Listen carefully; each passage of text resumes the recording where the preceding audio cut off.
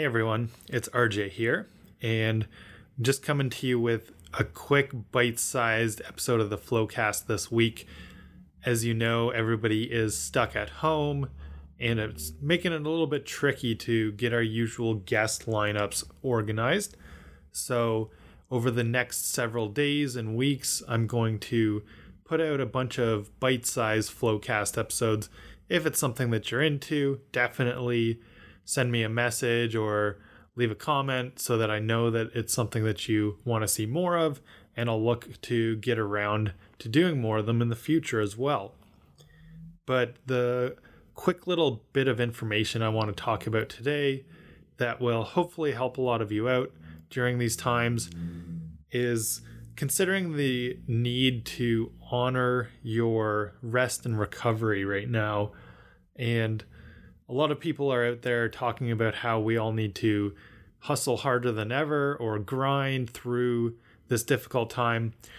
And I think that while most of them are well-intentioned, there's also a real important need to pay attention to what your body's telling you right now and listen to your need to spend extra time recovering and relaxing. And even if it is binge watching TV or something like that, that you get a lot of enjoyment out of, but maybe not as much learning or action as some people say you need to always be doing. Just know and honor that right now. I think a lot of people need a bunch of extra time in that recovery phase, and don't think that you are failing somebody or yourself if you need that.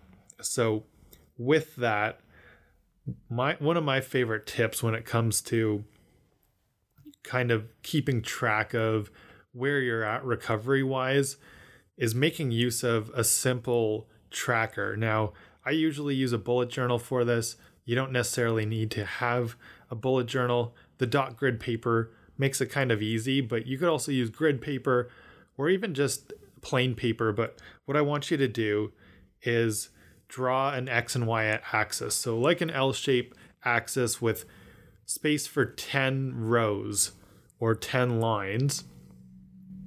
And what you're going to do is keep track of your energy and your sleep, which is what I normally recommend, but also keep track of your stress levels right now.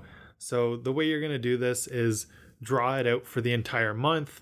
So you'll also want columns if you don't have the dot grid to make it easy. You'll want to have enough columns that you can keep track every month. Or even if you need to simplify it further on a piece of paper or in a journal at the start of each day, just rank out of 10 what you're going to give yourself for your sleep quality, your overall energy for the day, and your stress.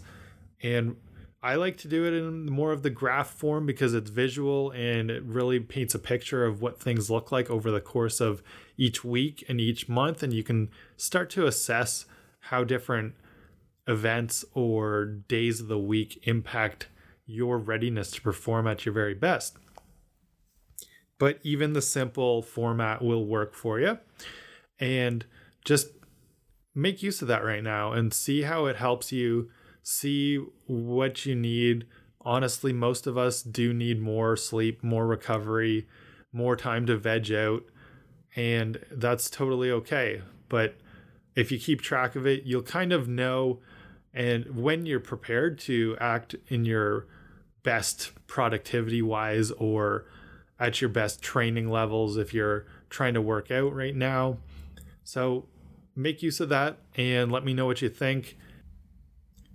I really hope you enjoyed this shorter format episode.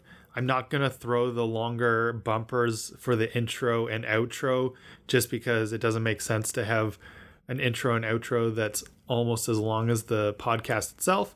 But if you like listening to the Flowcast, it really makes a difference if you hit the subscribe button on Apple Podcasts or on Spotify, or subscribe on YouTube if you like listening in there. And leave a review or share it with a couple of friends. Do whatever to help spread the word. We'd really appreciate it.